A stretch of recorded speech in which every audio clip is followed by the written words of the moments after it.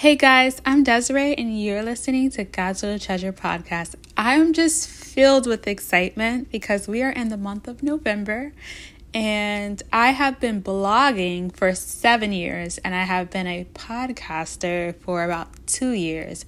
But today I want to talk about my blog, guys. I just get so excited about it because, 7 years ago, God had me to start writing about my childhood and how hard it was and the different things that I went through. And I never thought 7 years that I would be writing, that I would still have a blog. I kind of thought it was going to be a rinky-dink thing and eventually I would forget about it. But God has sustained my blog and I am just truly grateful.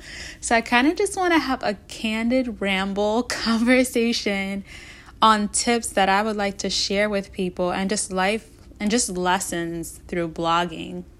And this is not scripted, so I apologize for all the ums and and whatever else comes with it. But I'm just filled with excitement and I didn't want to script it because I don't think you would hear all my excitement.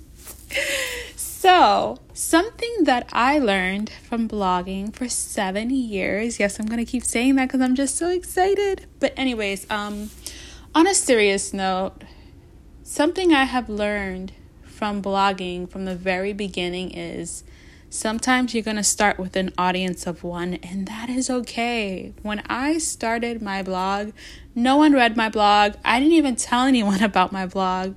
And it took me about a year and a half of writing to finally begin to start sharing it on my Instagram and stuff like that. So I always tell people, don't worry about the numbers. The most important thing sometimes is just building content, writing whatever it is that God placed on your heart. Another good point that I like to make is my blog has never been trendy. I don't write about trendy topics. I don't ask people what they would like for me to write about. I really write from my heart and I write from what I feel God is telling me. If you are too busy trying to stay trendy, I don't think it's something that you'll ever be able to sustain because trends come and go and come and go. But when you for me, my pieces, and not just because it's mine, but my blog post is timeless. In 2050, 2080, 2090, my work will still be relevant because it's not trendy. I'm talking about real topics that God inspired me to talk about, So that's why I really refrained from asking people what they wanted me to talk about. Because I already know what I'm called to do, and I already know what I'm called to talk about. So I don't need suggestions. And I know that might sound like, who do you think you are? But I think I'm a child of God, and I know that God will give me whatever it is that He's called me to do. So that has always been my mindset from day one. And that will remain my mindset unless if God says different. And once again, I don't have thousands of readers, but what I can say is I have solid and loyal readers. And I have people that read this blog from all over the world, places that I can't even pronounce, places that I never known of until I saw the name of where it was and then decided to look it up. But I just feel like whatever God has called you to do, He will bring who he wants to receive whatever it is He's, whatever He is asking you to create. So never get caught up on the numbers. Don't get caught up in writing in the Spirit, doing whatever it is God called you to do in the Spirit. So I feel like that's probably my greatest lesson from blogging, to don't worry about trends, but not even to worry, because God doesn't call us to worry, but just make sure that you're doing what God has called you to do. Another lesson that has really blessed me is something I really enjoyed when writing, and I don't write that much as I used to, but I used to just really enjoy like allowing God to write through me. There would be times that I would just be flowing in writing, and I knew it wasn't me. I knew it wasn't me, but I knew it was the Holy Spirit like writing through me. And it's one of the most beautiful experiences, because like then when I go back to read it, it's almost like I'm reading it for the first time because I don't even remember writing it. You know, like it's just, I wish I can explain it better, but I can't figure out how to explain it. But I will say, the more that I am connected in God, the more creative I can be. And that's another lesson in itself. Like, I never chose to write without God.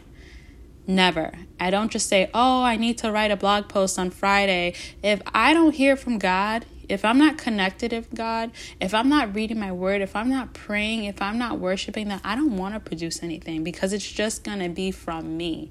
So that's another lesson that I would encourage people to do. Like, if you're doing the work of God, make sure that God is leading you. Make sure that He is the one giving you the creativity and the guidance, you know? And last but not least, I know I keep saying this, but don't try to be like other people. I made a really bad mistake earlier in my blogging years. Maybe it was like year 3. I was on Instagram, and there was this influencer, and she was selling like these like vision calls where she would like dissect your Instagram page or your blog, and then she would tell you basically like what you needed so that you can have more readers. And at the time I kind of fell into that, like, not enough people are reading it. And it's interesting, but she told me basically to leave God out of my work. Ooh, and I paid for that, guys. Literally, I paid for a site. It was like $50, which isn't much, but you know, to pay someone to hear them basically tear apart your blog, tell you this is how you can have more readers, and to leave God out of it is, you know, like, I could have saved my money and not insulted God. But I say that to say, don't use everybody's trends. Don't use everybody's way of how they got followers and stuff like that. Like, just do what you're called to do and allow God to do the rest. I may not have thousands of followers, thousands of readers, but I know without a doubt that God has used what I have written for His glory and to help people along their healing journey and to tell their story. And honestly, if that's all that I've done, then that's good enough. You know, our work is really to hear a well done from Jesus, no one else. So I pray that this bless you. I'm sorry if you were looking for some tips on how to get thousands of followers. This isn't it, and it will never be, because for me, it's not about the numbers, but it's about the souls. So God bless you. Talk with you soon.